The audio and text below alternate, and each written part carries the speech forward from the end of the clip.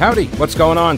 Thanks so much for listening to the podcast. It is heard live every day, by the way, from noon until 3 on WBT Radio in Charlotte. And if you want exclusive content, invitations to events, the weekly live stream, my daily show prep with links, become a patron. Go to thePeteKallinerShow.com.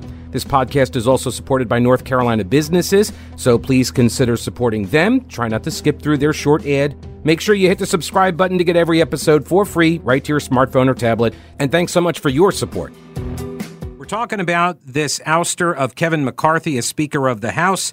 8 Republicans joined 208 Democrats. And what's kind of comical to me now is that Democrats are saying that this is all of the Republicans' own making. And maybe, but it wouldn't have happened without you guys. So your fingerprints are on it too. So whatever chaos ensues, right, you're responsible as well. I thought this was pretty illustrative. One fella, I don't know this guy's name. It's he goes by Holden. I think his first name is Drew. But anyway, he's a lefty, and he says if we end up with a MAGA House Speaker determined to cut off aid to Ukraine, do Democrats bear any responsibility for helping to remove McCarthy? And I think the obvious answer is yes. But Kevin Cruz, who is also a leftist, he says McCarthy was MAGA-owned House Speaker who removed Ukraine aid from the government funding bill anyway, so no, we don't.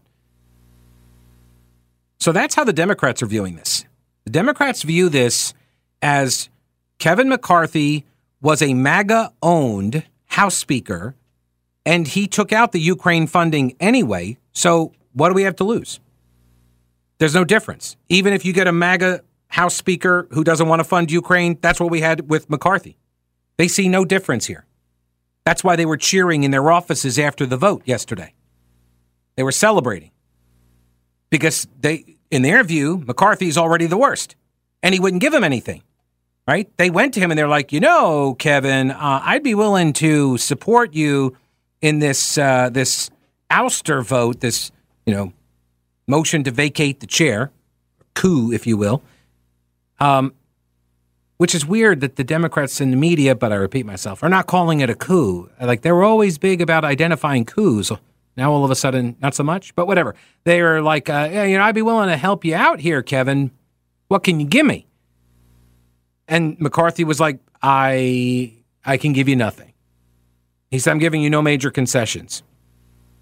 He refused to deal with the Democrats. And a lot of pundits and politicians, they're saying that Matt Gaetz, who led the effort here to vacate the chair, that Gaetz was counting on McCarthy cutting a deal with some Democrats to save his skin. And then Gaetz could fundraise on that, which he was doing, by the way. He was fundraising on this messaging. But then McCarthy didn't do it. McCarthy wouldn't deal with the Democrats. And so Gaetz did. So you end up in this really weird situation where Gaetz and his 7 fellow Republicans who voted with all the Democrats, right, they're arguing that we have to get rid of McCarthy because he cuts deals with the Democrats on the short-term spending bill. And in order to get rid of him, we have to cut a deal with the Democrats, right? We have to align with the Democrats. We have to vote with Democrats. And I said yesterday, I don't know if he has whipped the votes for this.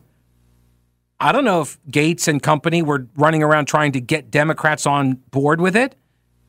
But the reporting today indicates he wasn't. Which is kind of weird. If you are trying to be successful at a particular motion, you're trying, right? You're going to kind of line up votes. But what the Democrats are saying afterwards was that, no, it was McCarthy. He wouldn't cut deals with us. He wouldn't give us concessions to support him, to save him. And then he went on Meet the Press or whatever over the weekend, or this week or whatever. He was on CBS, and he blamed the Democrats for the short-term funding bill. And he went to Mar-a-Lago to try to get support from Trump. And he tried to shut down the J6 committee. So they have all these reasons that they hate McCarthy. And so they, rather than, just vote present, not weigh in, or even cut a deal and get something or try to get something minor from him, or just say, no, he's the devil we know. We may get somebody worse. They don't think there is anybody worse. They see everybody the same, looks like.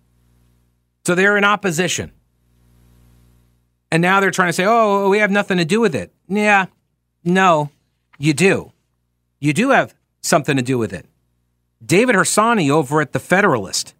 He says, Kevin McCarthy becomes the first speaker to ever be successfully ousted in a motion to vacate the chair. One day you could tell your grandchildren you were alive to witness this completely pointless bit of history. Matt Gaetz's self-aggrandizing political stunt makes no sense and changes nothing other than perhaps his fundraising totals. Harsanyi believes this is a personal matter. One of the least convincing claims by Gaetz's defenders is that McCarthy was punished for ignoring the base. The base, of course, is a popular euphemism for the most vociferous populist faction of the GOP. This faction enjoys blowing things up, mostly their own party's prospects, and in this case, the base was represented by 8 Republicans and the entire Democrat Party. That was the voice of the Republican, quote, base, right?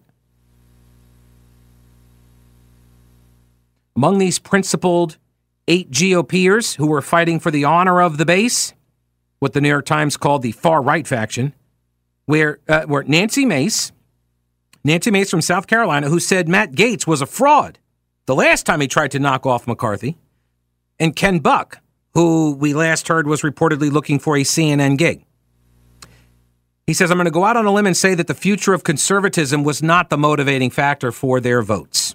All right, you may have noticed that I've been helping the Alzheimer's Association of Western North Carolina for a while, and it's a great organization. They got awesome people with huge hearts.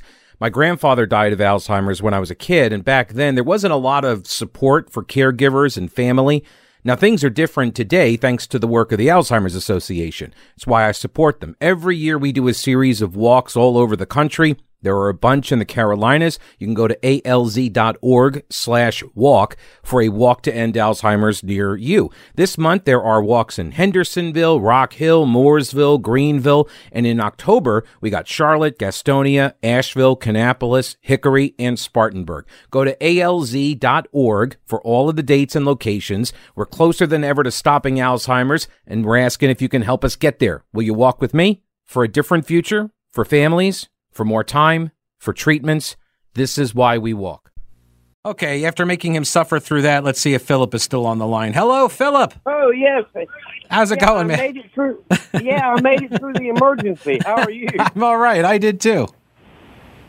You know, and I wanted to tell you that I wanted to prove that I'm a listener because every single day you do say, don't break anything. Thank you. I'm gone, and I look forward to the days when literally you can come back on and say, I told y'all not to break anything. Now we don't have the Speaker of the House. Right. Yeah. No, I literally said that at the end of the show. Don't break anything. And now, and here we are. Of course. And, I just wanted to call and say why I really supported Kevin McCarthy, because he brought back class to that position. You know, we were all going through this Pelosi hangover with her tearing up the State of the Union and, being just nuts. And, we're looking at the third seat away from the presidency. Mm-hmm. And I just thought he, would bring class back to that position. And I think he did, but he only lasted 9 months, and then Gaetz got him out. Right. What if I throw this at you, that is not a requirement? It might not even be desirable among a lot of Republicans now. Well, maybe not, but it literally, it's such a high position that I want to get class back. Mm-hmm. And as far as McHenry, I'm pretty sure I pulled the lever for the guy, or at least, penciled in the circle. Mm-hmm. And, I like McHenry, and I understand he's interim, but The real question is, what do we do now? And what's happening is the infighting with the debates going on between Republicans and with everything else, this going on. It's all we're breaking Reagan's 11th commandment of don't attack other Republicans if you can help it. So you know who I think is the big winner out of all of this? Jamal Bowman. Now, I've gotten two alarms today: the fire alarm and this alarm. Right, that's right. Like Jamal Bowman, who was looking at there were resolutions that got filed against him for like censure and people like demanding he be charged, thrown out of the Congress, all this stuff. He was fixing to be on the hot seat, right? And his excuse was, I'm a moron. That was literally his excuse, that he doesn't know what a fire alarm looks like or does. And that was a better explanation in his mind than to say he pulled the fire alarm to stop the vote on the stopgap spending bill. And so now all of that gets backseated to all of this. So he's the luckiest guy in the world, I think, right now. He should go play the lottery. Yeah. Well, I've never had a door that really I couldn't get out of, and really if I couldn't get out of it, I'd take the stairs because there's going to be an exit. There's going to be a way out of that building, and it ain't going to be the fire alarm. I just think that was the most ridiculous thing that we have ever seen from a congressman. How do you get elected into Congress and do something like that? It just was the most freaky thing I've ever seen. Well, that happens when you believe that the rules don't apply to you, right? That's what that is. He doesn't believe the rules apply to him, because what would he have done to one of his students? He was a former principal of a school. I mean, he ran the school into the ground. Know. Yeah, a middle high school. So yeah. You kind of need to know the rules, and he obviously doesn't. And he's in Congress. Mm-hmm. Why do we put these people in Congress? Well, as I always say, Philip, they are our representatives. They really are. They are representative of the American public at large. Have you seen the American public at large? There's some pretty idiotic people out there. But it's been amazing. Like I said, we're on the Pelosi hangover, and literally this guy brought class back to the position, at least in my opinion. Yeah. No, I hear you. Should he be ousted right now after 9 months? I don't think so, but I'm not sure what we do now. I do know that we're fighting too much amongst ourselves, and I don't like it. I enjoy the debates. I kind of like Ramaswamy. I kind of like, but literally we're fighting too much amongst ourselves, and this is where the other side is loving it. They're loving it, and they're getting paid off by it. Philip, I appreciate the call, buddy. Thank you. Yes, sir. All right, thanks. You passed the EAS test, by the way. He passes. Philip passes. Two things. First, there's a lot of this kind of fighting going on inside the GOP because it is made up of a larger coalition of people with different beliefs than the Democrat coalition is. Like the policy preferences, how we get stuff done, what we want to see done, principles, philosophy, that sort of thing. The Republican Party is a bigger tent than the Democrat Party is, ideologically speaking. So that's number one. Number two is I suspect there are a lot of people trying to attack and beat down these Republicans because they know it is pretty easy to do. If Democrats have taught us nothing, it's pretty easy to beat up on Republicans. It's easy. Let me get to a couple of these messages and then I'll get to the phone call here. This is from The Hellion, who says, if we can't get real cuts in spending, not just reductions in rates of growth, which D.C. calls cuts, then gridlock is what is in order, and Republicans won't even do that. We're trillions in debt because of the nobility of we must get something done, no matter who is in power. 30 trillion in debt, but thank God we have class, huh? That caller has to be a boomer. I don't know if the caller was, I don't know how old he was. I don't ask that. Any process that disrupts this corrupt federal government's ability to pass more idiotic drunken sailor spending bills is a process in good standing with this guy. GJM says that. This is good wahoo. I am frankly sick of this topic.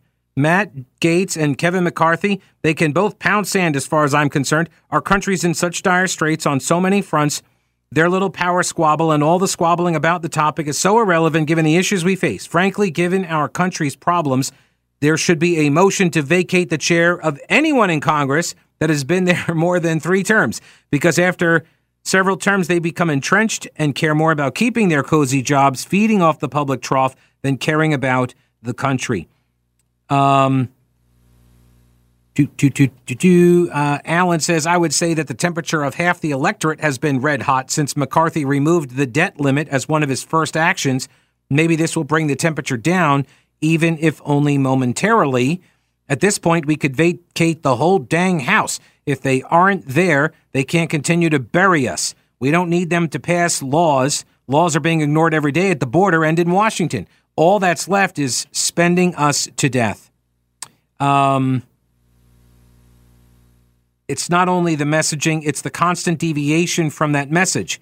Also, y'all should be listening to our messaging. We are quite clear that we are tired of the excessive government spending driving up our costs at every turn. That's from Alan. But here's the thing, Alan, not everybody is. I've noticed this belief that I believe something and my friends believe the same thing I believe, and just whatever the issue is, it doesn't matter. I believe apple pie is awesome. And everybody I know, they all like apple pie too. And so therefore, that's the will of the people. But that's not the case. And you can see it, right? Even in issues that are popular, like, for example, school choice. There are still 3 out of 10 people that are not. They're Democrats, but they're not. It's not the will of everybody. Let me go over here and get Good Citizen. Is that your Yep. Is that your real name? That's what I go by. Oh, okay, all right. Do you prefer Mr. Good Citizen, or is it just Monsieur Good Citizen? Good Citizen out of Pineville, sir. I'm a bit of a leftist. I live in a small town now. If I was on you guys' side, the police would be on my side. I could say my real name. But anyway. Wait, so you think? Let's talk about. You're afraid that if you say something that the cops are going to come arrest you? No, well, okay. I'm a black man who lives in Pineville, and I have a strong opinion, and I'm also armed. So okay. I just like to keep my identity to myself. Okay. I'd like to talk to you about the GOP, the party of gaslight, obstruct, and project. The what? The GOP, gaslight, obstruct, and project. Every projection is a confession. You know that? So hang on, good citizen, Mr. Good Citizen, Mr. Citizen. Yes, if we're going to engage in a productive chat, I'm going to just ask you to drop the slogans, the bromides and such, because they're not helping you make whatever point you're trying to make. Okay, well, let's talk about the grand old party, the GOP. I don't care what you call it. Just get to the point here. Sure. Okay. Yeah, well, I liked your part about Jamal Bowman referencing how he thinks he's above the law because, historically, the United States has always treated black men with higher reverence in regards to the law over anyone else. Thank you, sir. Have a good day. Do you like the fact that I say that he thinks he's above the law because he's a black man and black people have traditionally not been held? You said you think he's above the law. Yeah. Yeah. Otherwise, he is actually a moron. Also, you leave out the parts in the fire alarm situation where I've looked into it a little bit more in depth. You're leaving out a lot of the story. About what? It wasn't in the Capitol building. It wasn't in the Capitol building. No, he was in the Cannon building. Street from the Capitol. Yeah, he was in the Cannon office building. Yes, and it said the sign was confusing. Sign's not confusing. It says hold in case of emergency, 30 seconds. It is a little confusing. No, it's not. The big sign says emergency exit, and the lever. Hang on, and the lever he pulled said fire alarm. This is not confusing.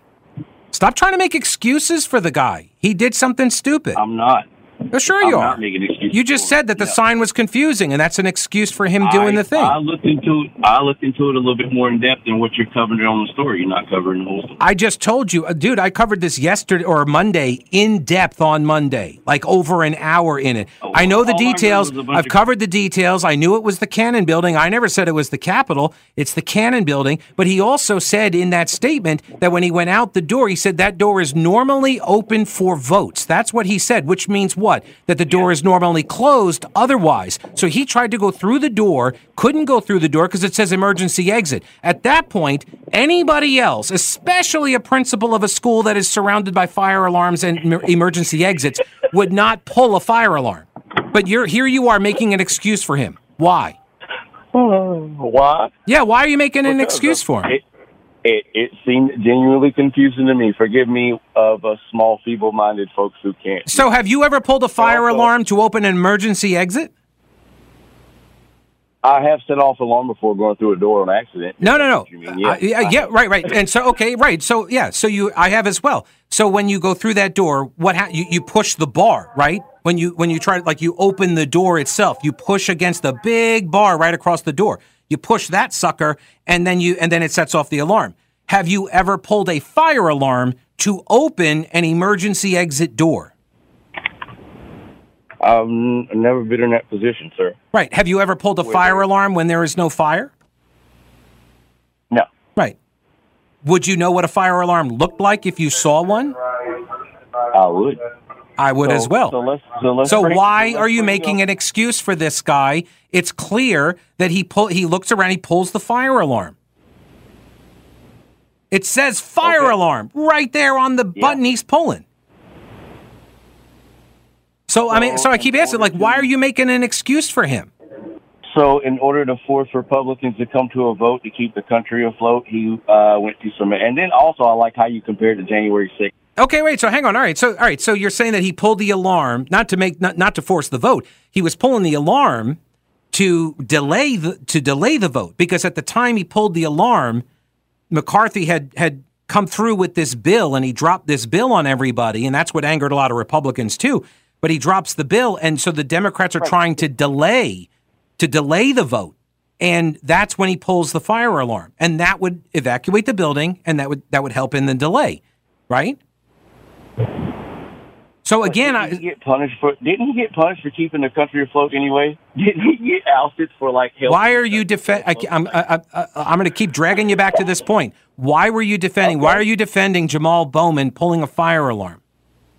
Because he was doing what needed to be done for America. So the ends So the ends justify the means. It doesn't matter if he broke the law. All that matters is the outcome that you prefer. Not necessarily. Well, yeah, that's what you just said. Hanging the vice president and pulling a fire alarm are two really wild, different spectrums. Yeah. So who hanged the vice president? Hang Mike Pence on January 6th. They had gallows out. There was a bunch of signs, you know how big those gallows were? Get in the car and all that. Right. Okay. So hang on, good citizen. How big was the gallows that was out there? How big was it? Yeah. How tall was it?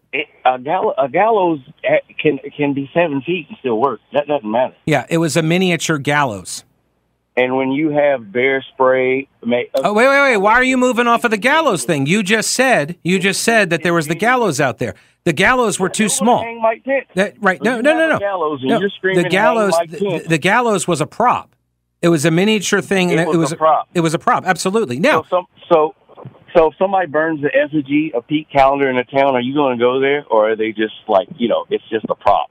Or would you risk your safety going in that town? I would not risk my safety going into that town. All right, then. So a prop of a gallows it might as well be a real one. No, but it wasn't. And it can't actually do anything. Now, hang on. Good citizen, I'm going to put you on hold. I'm going to bring you back. I'm going to put you on hold. I'll bring you back. I'm way late for a traffic break, but I'll bring you back. Because there is something, we do agree on the second part of the conclusion you're trying to get to, but I'm also going to point out a tactic you're employing here, which makes it very frustrating to have an honest conversation. So real quick, hurricane season is here, and this is your reminder to check your emergency supplies. You should have a 3-day supply of food, water, and medicines, minimum. And Carolina Readiness Supply can help you get started or expand your supply. Food, water purifiers, lighting, tools, first aid kits, instructional materials, camping and hiking supplies too, because being prepared is just smart. Carolina Readiness Supply has 2,000 square feet of supplies and educational materials that you can use for any kind of emergency. Whether you're an experienced prepper or you have no clue what you're doing, or maybe you're somewhere in between, Carolina Readiness Supply can help you. In Waynesville and always at carolinareadiness.com. Veteran-owned Carolina Readiness Supply. Will you be ready when the lights go out? All right, let me go back to Mr. Good Citizen. Is he still there? Are you still there? Yes. Okay, good. All right, so the question about the hang Mike Pence and the connection to the gallows, right? The only reason I asked about the gallows thing was because I was curious to know, like, I always try to find out people's basis of information before we proceed through a discussion, because some people may, like, if we're working from a wrong assumption about something. Like, I don't think people could have hung Mike Pence on that gallows because it was a miniature prop, okay? Now, that being said, and I've asked this question ever since January 6th, and I've asked it about Pence, I've asked it about Nancy Pelosi, right? I've asked, what do you think would have happened to those two or some others, Mitch McConnell, whatever? Do you think that the crowd would not have harmed them? And I think that people in the crowd, not everybody, but there were some in the crowd that definitely would have tried to harm Nancy Pelosi and Mike Pence. Absolutely, I believe that. Right? So we agree on that. But here's just a friendly tip. Okay, when having discussions. Okay. When you deflect away from when we're talking about one specific issue or a topic or an event, and then you try to shift it to something else, that's a deflection, or it's or the whataboutism kind of thing. Or moving goalposts, like you like to call it, something like that. What's that? Moving goalposts. Yeah, moving the goalpost is another. You are correct. That's a form of deflection, right? Or whataboutism is a form of deflection. But so when you bring up the Jamal Bowman incident, and we're going over that, and then you try to shift it away to other things, it weakens your argument. It gives this signal to... Well, it all ties in together, Pete, because I wasn't the one trying to equate, loosely you were. You trying to equate January 6th to him pulling a fire alarm. All right, so what I equated the other day on Monday, and I don't know if you heard the show on Monday, I was equating the lack of I heard a bunch of fire alarms over and over and over, and it wasn't very funny, to be quite frank with you. Oh, that's fine. That's fine. Not all humor hits everybody the same. We all have different senses of humor, and if you love Jamal Bowman or Democrats, you wouldn't find it funny. I get it. I don't love Jamal Bowman or Democrats. All right. Well, I mean, you're defending him a whole lot. That's why I asked. Why do you keep making excuses for freedom in the Constitution? Not why? So why do you keep defending Jamal Bowman's actions when it was a violation of the law? He violated the law, and the J6 people, some of those J6 people, not all of them, but some of them who have been charged, got charged under the exact same statute that Bowman violated. Right. And he was doing the same thing, obstructing a proceeding. So why make excuses for that? Well, okay. Well, let's talk. You're doing it again. I mean, do what? I just said. You're trying to deflect again. Why make excuses for that? Why? Because I can see justification more so in one than the other. One was a free and fair election that was not stolen, and there was a mob of people coming to violently overthrow the United States government, and one guy pulled a fire alarm to stall that vote. Right, to stall an official proceeding, violating the law. Is speeding 15 over a ticket? Yeah, but is speeding 100 over a ticket? Yeah, but you also lose your license and you go to jail. So there's ranges. All right, I got to run. I'm out of time. I appreciate the conversation, though. Thank you for listening to the show, even when it's not funny. I'll see you tomorrow. Don't break anything while I'm gone.